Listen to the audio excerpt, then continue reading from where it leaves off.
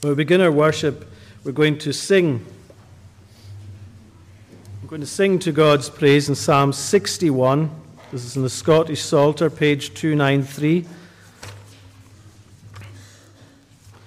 Psalm 61, page 293. We're going to sing from verse 1 to verse 5. The tune is Belmont. O God, give ear unto my cry, unto my prayer attend. From the utmost corner of the land, my cry to thee I'll send. We'll sing from verse 1 to 5 to God's praise, and we stand to sing.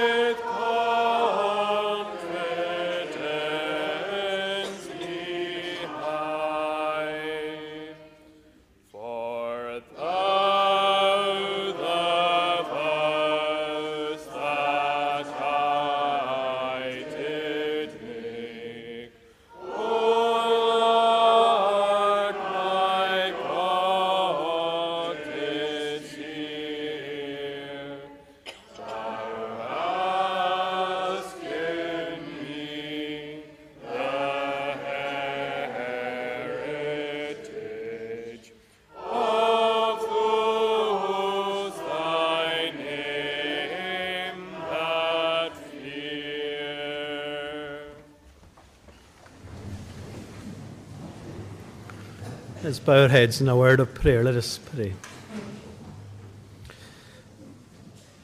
Our Father in heaven, as we come together to worship you this day, we do thank you for these words that we've sung. They remind us from the outset of our worship that as we come to offer praise and worship to you, that you have given ear unto our cry, that you will attend to our prayer. And we thank you that as we come today to pray for so much that goes on around us, that we know that you are God and that you are the one who is able to help, and that from the youngest to the oldest here, no matter what experiences we may have just now, you encourage us to come to you in prayer. There is nothing insignificant to you, there's nothing that's not important to you, for we as your people are precious to you and important to you.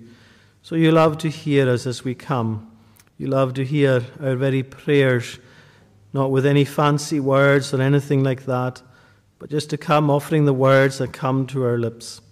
And so we thank you, Lord, that you are with us, that you are able to help, that you are a God who is good to us in so many ways. You give us food and warmth on a daily basis. You give us the friendships and families that we enjoy.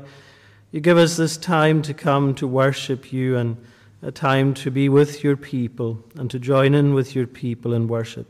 And we ask that in all that we do today in the church and also in the creche and the tweenies, that you will be with us, Lord, that we will hear what you have to say to us, that we will rejoice in your goodness, Lord, that we will be thankful for all that you are and all that you have done.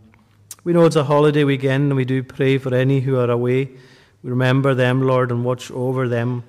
Remember the schools, Lord, at this time too of holiday, and especially those who are with exams at this time, Lord. We pray that you will bless them and help them throughout these days to know that you are with them, that they can commit their exams to you in prayer as well. So we ask, Lord, that you will bless all our young people and all our families and friends together. Be with us throughout this day, and as we go on in this week ahead, Lord, may you watch over us and protect us. Pardon us for all our sin, as we ask it all in Jesus' name and for his sake. Amen. It's good to see young folks out today. When a wee minute ago I was asking everyone to stand to sing. And did anybody think, oh, it's too dangerous to stand up? Did anybody feel unsafe standing up? I hope not, because we're able to stand here on the floor that's firm, that's secure. But there's other places we might think, oh, it might be quite dangerous to stand up there. It might be quite hard to stand up there. I'm sure in the schools in the coming weeks ahead, as you come up to the summer holidays, there'll be sports day. You'll have sports day usually at some point, and you'll run races. And you run races, you're on a field or a track, and you feel safe enough to run that race. Well, this morning in our service, we're looking at one of Paul's letters in the New Testament. He wrote to a church in Galatia, and he wrote to the people there telling them about where it was safe and secure to stand, but also he wrote to them about the dangers that there were in maybe standing in places where they're liable to fall. And what he was meaning there was, we're secure in one place and somewhere else is dangerous for us. So can anybody think of anywhere that might be dangerous or difficult to stand? Say you were to run a race. Could you run it on a bouncy castle? Would that be safe? Would you feel it's secure, especially if there's a few of you trying to run? You start trying to run on a bouncy castle, and what happens? You fall over. Everybody just crashes into each other. What about if you are on the ferry, and it's a very rough day, and the ferry's going from side to side? And you think it'd be safe to run there? No, because you start getting thrown around as well. You're liable to fall over. There's other places too that it'll be difficult to run. Imagine if your races at the sports day were over the Barbas Moor, across the bogs there. Would it be easy to run there? No. You're liable to fall over. Or if the ground's very icy or something like that, or slippy with seaweed, you're going to fall over. So there's a number of places that we can think are dangerous for us that we can't run, we can't even stand because it's so wobbly or boggy or bouncy. All of these kinds of things. And that's what Paul is saying to the Galatians. He's describing our lives as either trying to run away from God, away from Jesus, apart from him, or to run with him. And one is being secure, being able to stand, and one is just finding it so difficult to stand, we keep falling over and crashing all the time. So which is which? Well, Paul says the only way to stand firm, to stand secure, is to trust in Jesus. That's the only way to be secure and not to fall over. Because when we try and do things by ourselves, when we try and go our own way, when we run away from God, all we're doing is either running into a bog or somewhere that's slippery or somewhere we're just going to fall over. It's not going to end well.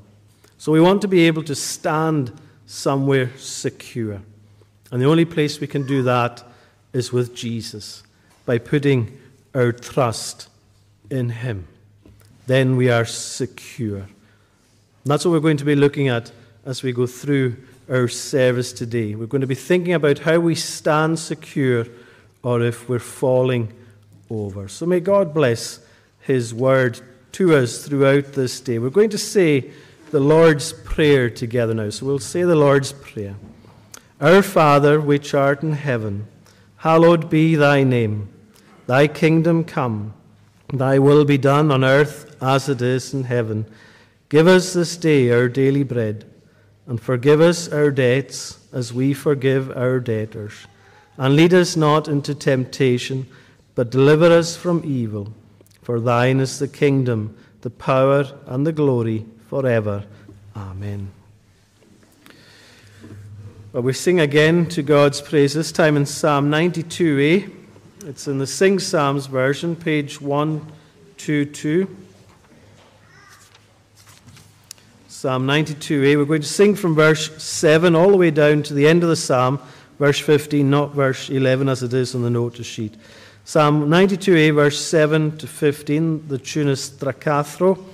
Although the wicked spring like grass, the foolish do not see that all who flourish in their sin will die eternally. But Lord, you are forevermore exalted very high. All evildoers will be crushed, your foes will surely die. We'll sing from verse 7 to verse 15 to God's praise.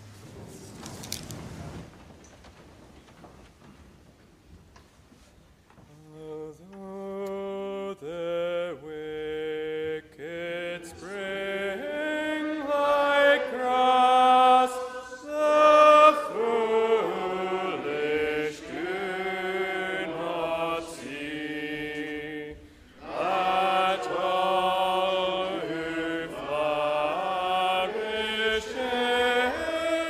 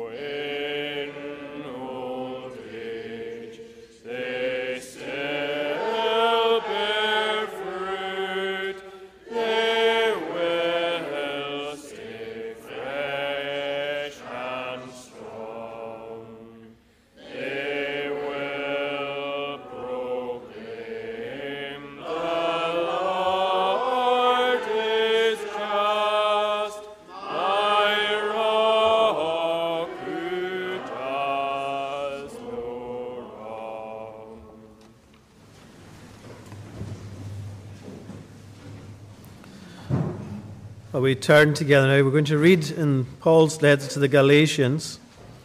We take up our reading in chapter 4 at verse 28, and then we read on into chapter 5,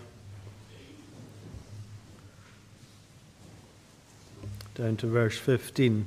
So where we're taking up our reading in chapter 4, Paul here is using an example from the Old Testament as he's explaining to the church at Galatia the difference that is through the grace that they have through faith in the Lord Jesus Christ, and those who are trying to lead these people astray and to live a life that's all about the law and having to keep the law in all its entirety. And he's explaining the difference in this way of Abraham having two sons, one through Sarah, who was his wife, and one through Hagar, who was a slave for him. And the difference was that God had promised him a son through Sarah. But Abraham took things into his own hands. He felt God couldn't do it, so he was going to do it himself. And he had a son with Hagar. But God showed that he was faithful and gave him a son with Sarah as well. So there's this difference of being free and being slaves. This is the way Paul is describing it to the church at Galatia. And he's saying one way, by trusting in God, you are free, but by trying to do things yourself, you are slaves. And so as we take up our reading at verse 28, that's the theme of which Paul is speaking of here. Now you, brothers, like Isaac, are children of promise. But just as at that time, he who was born according to the flesh persecuted him who was born according to the Spirit, so also it is now. But what does the Scripture say? Cast out the slave woman and her son, for the son of the slain woman shall not inherit with the son of the free woman. So, brothers, we are not children of the slave, but of the free woman. For freedom Christ has set us free. Stand firm, therefore, and do not submit again to the yoke of slavery. Look, I, Paul, say to you that if you accept circumcision, Christ will be of no advantage to you. I testify again to every man who accepts circumcision that he is bound to keep the whole law. You are severed from Christ, you who would be justified by the law. You have fallen away from grace. For through the Spirit, by faith, we ourselves eagerly wait for the hope of righteousness. For in Christ Jesus neither circumcision nor uncircumcision counts for anything, but only faith working through love. You were running well. Who hindered you from obeying the truth? This persuasion is not from him who calls you. A little leaven leavens the whole lump. I have confidence in the Lord that you will take no other view than mine, and the one who is troubling you will bear the penalty, whoever he is. But if I, brothers, still preach circumcision, why am I still being persecuted? In that case, the offense of the cross has been removed. I wish those who unsettle you would emasculate themselves. For you are called to freedom, brothers. Only do not use your freedom as an opportunity for the flesh, but through love serve one another. For the whole law is fulfilled in one word: you shall love your neighbor as yourself. But if you bite and devour one another, watch out that you are not consumed by one another. And so on, and may God bless that reading from his word. We'll again join our hearts together in prayer. Our Father in heaven, as we continue to praise your name, we thank you for your word. We thank you for the truth that it is. And in a world that is so often being led astray down different paths, away from the solid ground of your truth, we thank you that you call us, you call your people to return to you, to return to your word, to return to the freedom that it offers through faith in the Lord Jesus Christ. For we see the world in which we live, a people running free, as it were, in their own eyes.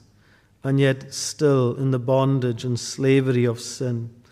And perhaps many of us even here know that bondage even today, where we are trying to appease you and to please you through our own works and through our own ways.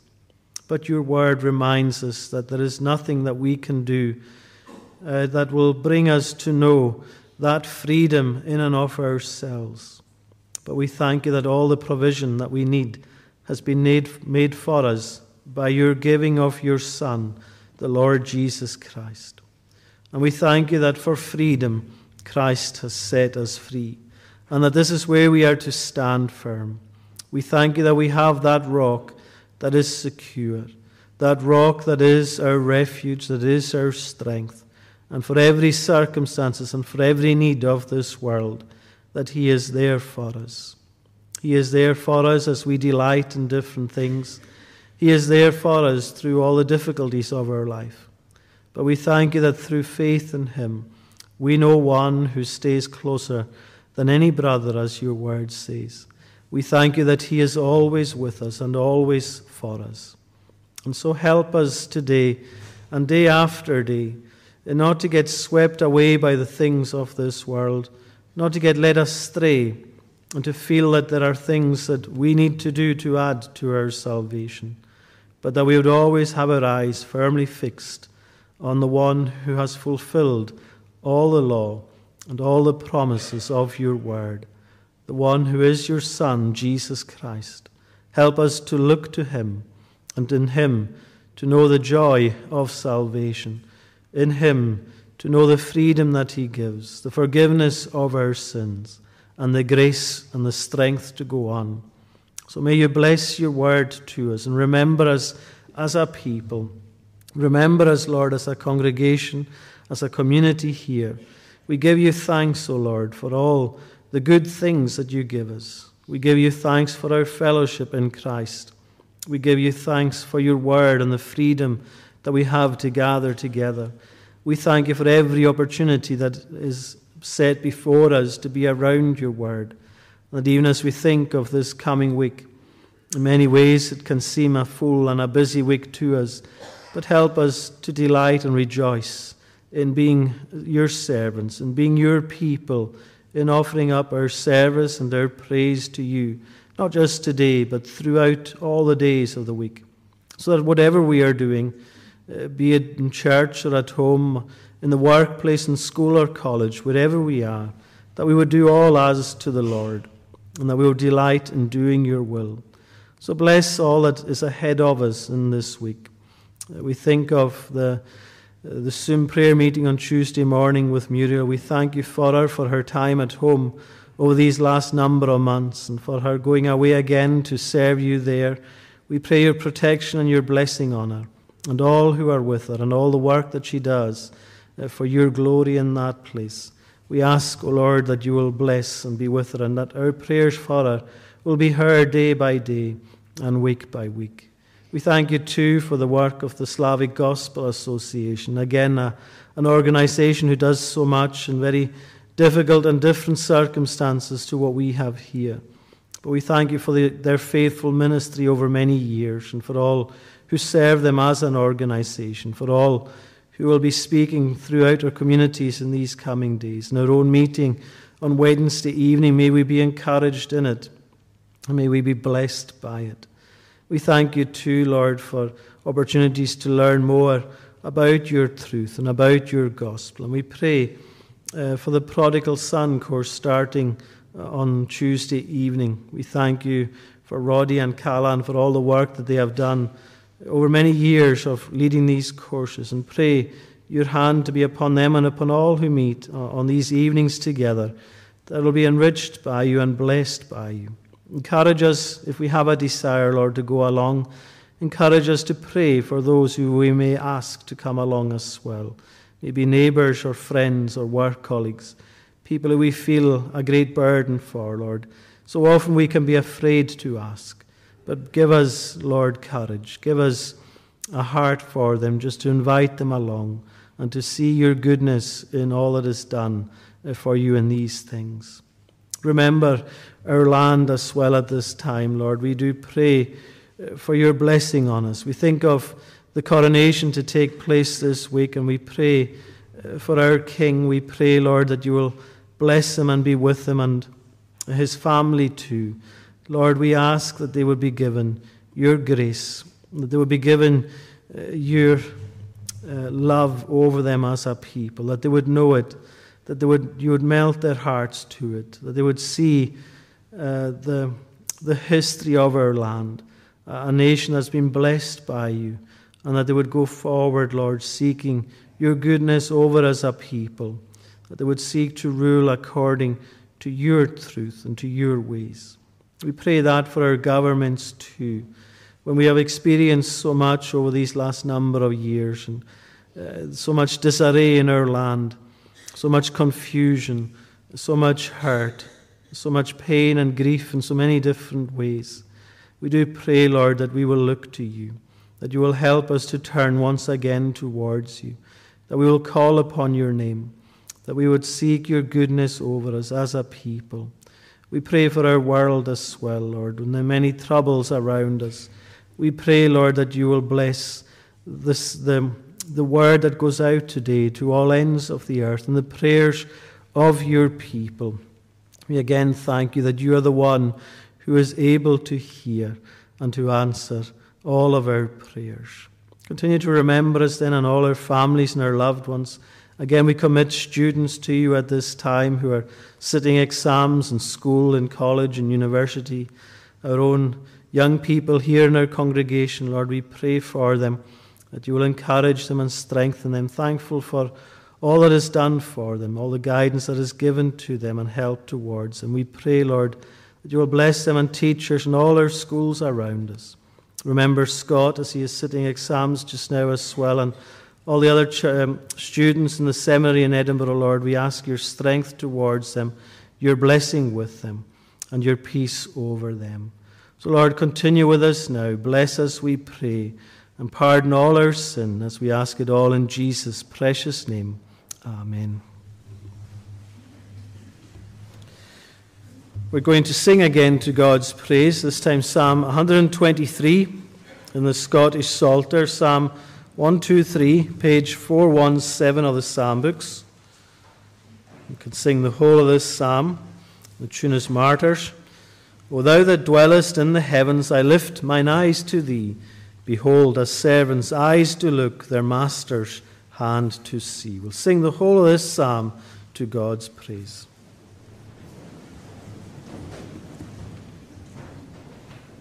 O thou that dwellest in the heavens, I lift mine eyes to thee. Behold, as servants' eyes do look, their master's hand to see.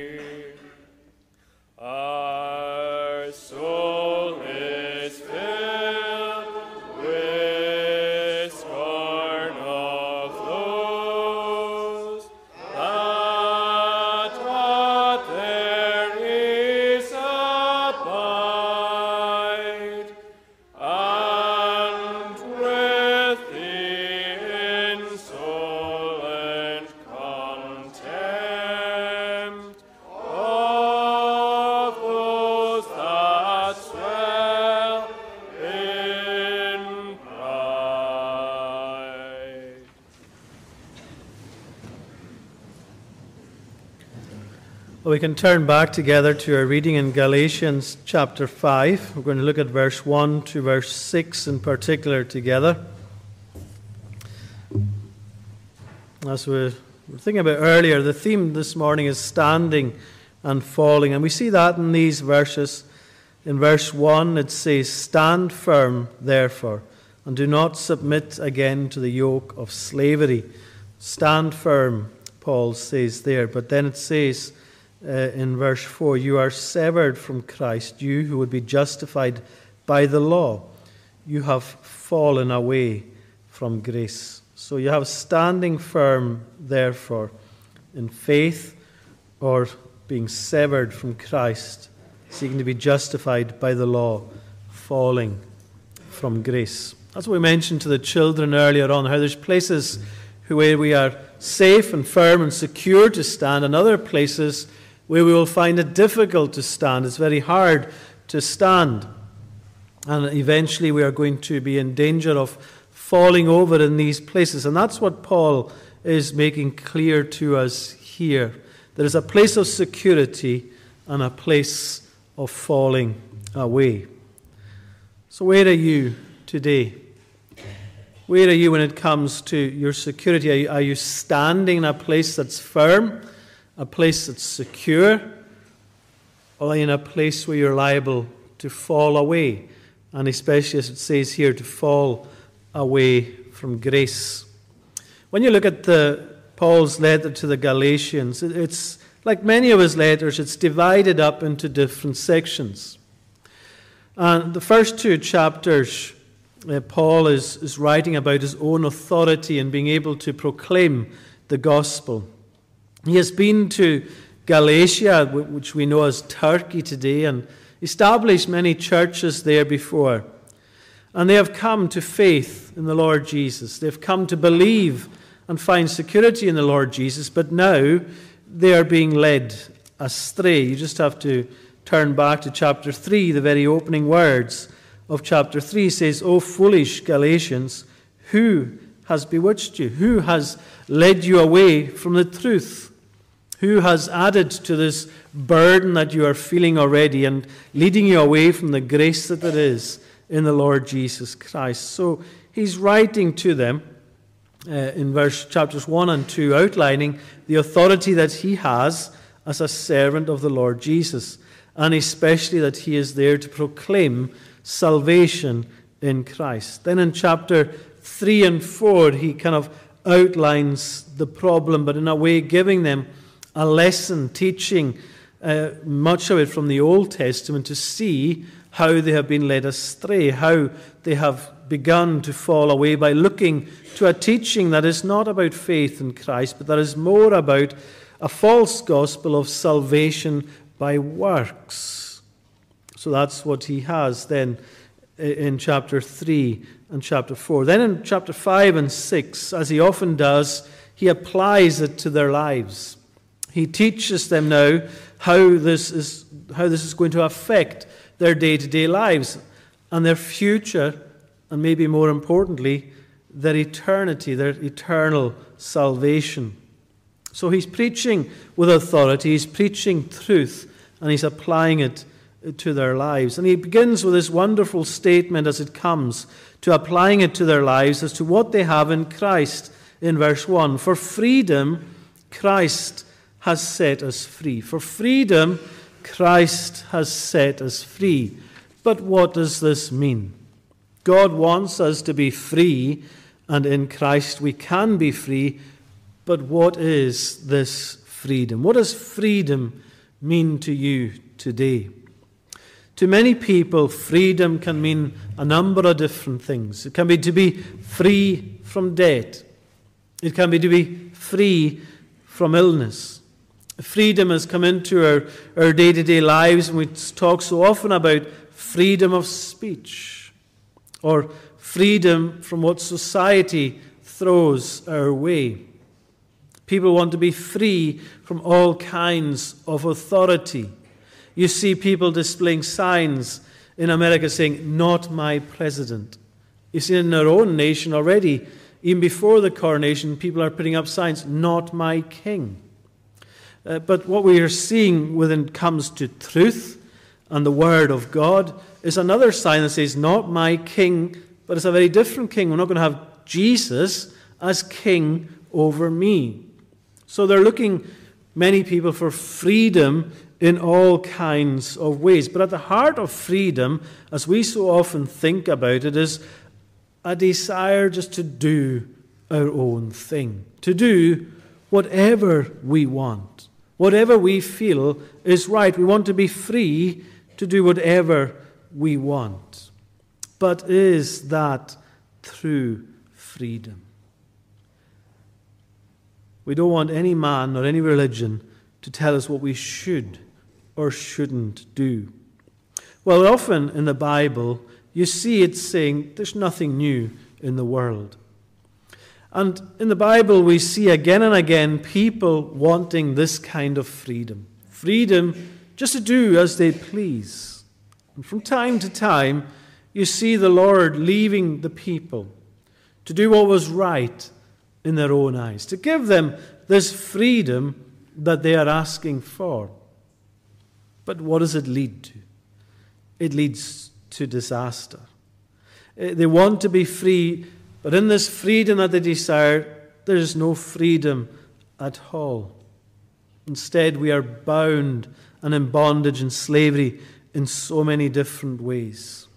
And ultimately, as we see here when it speaks of falling away from grace, it's about falling away from the freedom and the salvation that is on offer in Christ. And so the question for ourselves is, are we free in Christ? Are you free in this sense, not just to do your own thing, but to be free in Christ, which is to live for Him? And there's three ways I want to look at this together today. I want to see, first of all, what it is standing in Christ. Then we see falling from Christ, and then looking to Christ. So there's standing in Christ, falling from Christ, and looking to Christ. The first thing we see here is standing in Christ. When Paul says that it's for freedom that Christ has set us free, we immediately begin to think, well, if He is setting us free, what is it from? Or where is it from? Where are we being set free? Or what are we being set free from? And you realize it's not a freedom of our own choosing. It is for freedom Christ has set us free. It was something we couldn't do ourselves. It was something we couldn't change ourselves. But what was it? For freedom, Christ has set us free. What it's saying here is that we were slaves. We were the ones who were slaves. But Jesus came to set us free. But you think to yourself, but how am I a slave? I don't feel like I'm a slave. I don't feel I'm imprisoned. I feel I am free to do what I want.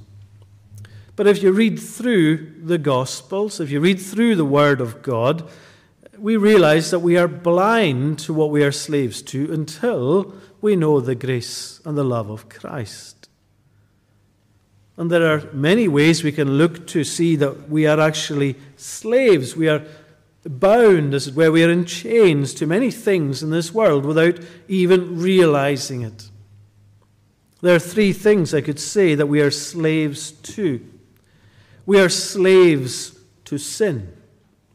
We are all born in sin, and we suffer the consequence of sin in this world. We are under the condemnation of sin in this world. But we don't realize it so often. We don't see ourselves in a bad sense as bad people. We feel that we are maybe good people and we're trying to do the right thing, but we are actually slaves to sin. And so Jesus had to come to set us free in that sense. But you say, I don't feel a sinner maybe. I don't feel a great weight of sin in my life. Well, there was a young teenage man, who had been listening to a preacher preach about sin and the great burden that sin is. But the youth, the teenage boy, was very dismissive about it all. And after the sermon, he went to the preacher and said, You speak about unsaved people carrying about a weight of sin. But he said, I feel nothing. So how heavy is sin? Is it 10 kilos? Is it 80 kilos? How heavy is sin? Because I don't feel this burden. Well, the preacher replied to this teenage boy and he said, well, look at it this way. If I was to say to you that I was going to lay a weight of 400 kilos on top of a corpse, someone who's dead, would they feel that weight on them? The teenager replied, of course not. That person's dead. They're not going to feel that weight. And the preacher said, exactly. And that's how you are and everyone else who feels that there's no weight of sin on them. You are dead in the sense that you cannot feel that weight. You think there's no weight of sin on you when there actually is. But you need to realize that this is a dangerous place to be. If you feel no load of sin, if you feel indifferent to the whole idea of sin or to the burden that it is, then you too are dead. And that's the danger that we are all into. We feel maybe we're not slaves, we're not bound in this way, but we are all slaves to sin. And so Jesus had to come to set us free from that. We could say of the cross, as Jesus died, that in my place condemned he stood. He bore the burden of our sin there. We are also slaves to death, because the wages of sin is death. We all know the reality of that in our lives, but we can maybe push it away. We can dismiss it for a time. We can try and find freedom in life, but we can never find a freedom from death. It is with us all the time. And so the only way to be free from the burden of death is to be firm in Christ. For freedom, Christ has set us free. Stand firm, therefore. Stand firm in him. We are also slaves to the devil. We are slaves to Satan. He has a hold on us through sin and doubt and temptation. All of these things that so often he pulls us back with, that he's trying to take us away from standing firm in Christ. And he's shaking our faith. He's shaking the foundation of our faith and making us doubt and fear and be anxious. But Paul is saying, no, stand firm in your faith. And the devil will be there to say, just like he's saying here to the people, what have you done for your salvation? You're not good enough. Look at the things that you have done that are wrong, or the things that you should have done that you didn't. And he shakes us. But Paul is saying, no, stand firm in Christ. Jesus came with a purpose. It says in Hebrews chapter 2, verse 14 of Jesus, so that by his death he might destroy him who holds the power of death, that is, the devil, and free those who all their lives were held in slavery by their fear of death. He came to set us free. So he says, stand firm in Christ, so that what he has done for us, and through faith in him and the grace that he has shown us, we can stand firm in him. We must not slip into thinking that is about what we do and our obedience that wins the day, or by keeping the law that we can be saved. That's not what it is at all. We are to rejoice that Christ has come to set us free. But then he gives, secondly, a warning here. And that's the warning that when we try to do things by ourselves, that ultimately we'll fall away from grace. We fall away from grace. If we continue under this being slaves to the law, he says in verse 4, You are severed, separated from Christ. You who would be justified by the law, you have fallen away from grace. So again, Paul here is reflecting on the teaching that they have received from the false teachers, preaching that unless you're circumcised and unless you keep the law, and in this he's saying all the law, you have to keep every part of it, then you are not going to be able to stand. But Paul is saying, no, this is not right. This is foolishness. This is foolishness, and he shows it in three ways. Look at what he says about trusting in anything other than the finished work of Christ. In verse 2 he says, look, I say to you, if you accept circumcision, Christ will be of no advantage to you. If you go down this route of saying, well, we need circumcision, or we need every aspect of the law before we can be saved, well then Christ is nothing for you. He's of no advantage. And this is foolishness. This is like coming to Christ and saying, look at what I've done, it's meaningless. If you go or try to go to a football match or to a concert that's sold out, there's no tickets available, they've all gone, but you go there and you've got all the money in the world, but you don't have a ticket, you're still not going to get in. It's only those who have a ticket who will get in. And those who have got a ticket may have got it maybe by buying it, maybe by a gift, but they have the ticket.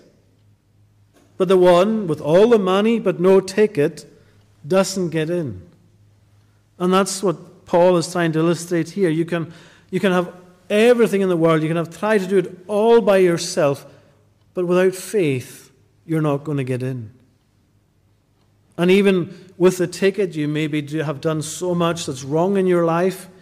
You may have come through so many experiences in your life, but through the grace of the Lord Jesus Christ, He's given you this ticket.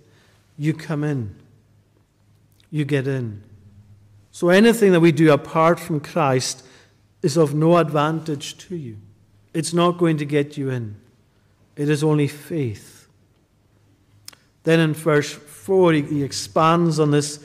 He says, at the start of verse 4, you are severed from Christ, you who would be justified by the law, separated from Him. If you're not trusting in Him alone, he's saying, severed, I knew you not, is what Jesus says. We're apart from Him, and therefore we're falling. We're falling away from our salvation. And that's what he further says in verse 4, you have fallen away from grace. The very thing that you need for your salvation, you have fallen away from. Now, this is a phrase that we often hear maybe in society. We hear people talking about a fall from grace. And it's interesting how many phrases in the Bible we see used commonly in everyday life. This is one of them, a fall from grace. We hear it about people who maybe a scandal has come into their lives. They've maybe been in positions of power or authority or wealth, but they have this fall from grace, as it's called, and they end up in disgrace. They end up losing that position of authority, or sometimes they even lose their freedom. They end up in prison. It's seen as a fall from grace. And we see these things and we think, how serious these are. But what about ourselves? What about our fall from grace? It's not maybe a scandal that makes the front page headlines, but it's even more serious because it's with Christ. And a fall from grace with Christ is the most serious thing of all. We lose all the benefits that are ours in Christ. We lose our freedom. We lose our salvation. And so it's foolish. It is foolish to think that we can live this life by ourselves and do it all ourselves. Because it is only through Christ that we are free. Otherwise, we are falling away. Now, what was at the heart of their falling away? It's what's so often at the heart of our own falling away as well. It's a fear of man and the expectations that are put on us from man and trying to please man instead of trying to please God. You can see here their fear was what others thought. If they were being told you need circumcision, you need all the law, they were afraid of what man was saying to them. And so they sought to please them instead of pleasing God. And so often that's the case for ourselves. We're doing things to please others and not to please God. A man called William Gurnall, he once said, "We fear men so much because we fear God so little." We need to refocus. We need to look at these things again and see, who am I trying to please? And what am I trying to do? That's what Paul is saying to the Galatians. You are trying to please those around you by doing everything that they are asking of you, or trying to do everything that they ask of you, but it's impossible. As he says at the end of verse 3, you are bound to keep the whole law. Everything, and you just cannot do it. And in this, you are severed from Christ. You will be justified by the law. You have fallen from grace. And it is grace we need. So our focus is in the wrong place. So finally we see Paul is saying, look to the right place. Look to Christ. What do we do when we know we are wrong? What do we do when we are heading the wrong way? We need to turn and look to Christ. To look to Him by faith, to know this grace. For through the Spirit, by faith, we ourselves eagerly wait for the hope of righteousness. For in Christ Jesus, neither circumcision nor uncircumcision counts for anything, but only faith working through love. It is looking to Christ and following Him. Our works are nothing without faith. We are not saved by our works, but we are saved to works. And so all the time we are trusting in ourselves and our own works of salvation, we are slaves. There is no joy in it because it's impossible. But when we look to Christ and when we follow Him, there we find the way prepared and the way that is free. The way we are free to enjoy Him. Look at it this way. I was watching a program this week about people who go to clear minefields. Anywhere there's been a conflict in the past, so often there's mines left behind, and they're so dangerous. People who don't know they're there, whether it's adults or children, they find themselves in a place that's so dangerous and they don't even realize it. And so they send people in to clear these places. Now, they don't send people in there by themselves to go in with their own hands, trying to find their way around. It's far too dangerous. And yet, as Paul is saying here, that's almost the way we try and find our way through life, trying to do it all ourselves. And we're going to end up falling away. So what they do in the minefields is they have this machine. It's like a tank with a bulldozer blade on the front. And it goes through these fields, and the blade on the front, you can see it going through just very slowly. Almost every few seconds you see an explosion under the shield at the front. It's detonating all the mines. It's clearing the way for them. Everyone is safe behind it, and the way is cleared. And that's what we have in Christ. That's what we have in him. The one who has gone ahead of us. The one who has prepared the way for us. The one who has set us free. So we know when we are following Christ, we are on the right way and we can stand firm. Imagine yourself walking through a minefield. Where would you want to be? Going it alone, going your own way, finding your own way, feeling, I'm safe enough doing this, only to fall away when you least expect it. Or to be following Christ, the one who has prepared the way, knowing you are secure in him. It makes no sense, does it, to walk through the minefield yourself? So why then in life would you seek to please God on your own terms, with your own freedom, with your own works of salvation, trying to please him when it's impossible? What Paul is saying is, forget about that. You will fall. You will fall from grace. But he's saying the way is there for you.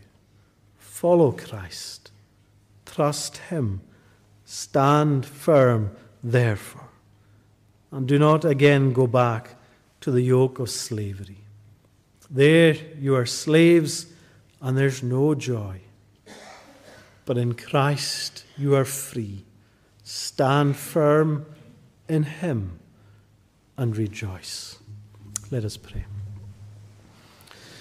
Our Father in heaven, we thank you for the one who has prepared the way for us, the one who has conquered sin and death and the devil, and the one who is able to set us free from the yoke of slavery, as your word says. Help us, Lord, to look to him, to find our freedom, our salvation through his grace towards us, and that we might be enabled to stand firm in him. We ask it in his precious name. Amen.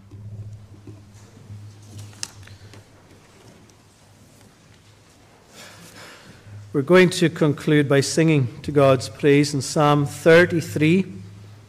This is the Scottish Psalter version. Psalm 33, page 246. And the last three stanzas, verse 18 to the end. Behold, on those that do him fear, the Lord doth set his eye, even those who on his mercy do with confidence rely. The tune is Kilmarnock, and we'll stand to sing these verses to God's praise. Behold, on those that do him fear, the Lord doth set his eye. In those who on his mercy do with confidence rely. From death to free their soul in death, life unto them to yield. Our soul doth wait upon the Lord. He is our help and shield. Saith in his holy name we trust. Our heart shall joyfully. Lord, let thy mercy be on us as we do hope in thee. After the benediction, I'll go to the door to my left. We'll close with the benediction. Now may grace, mercy, and peace from God, Father, Son, and Holy Spirit rest upon and abide with us all, now and forevermore. Amen.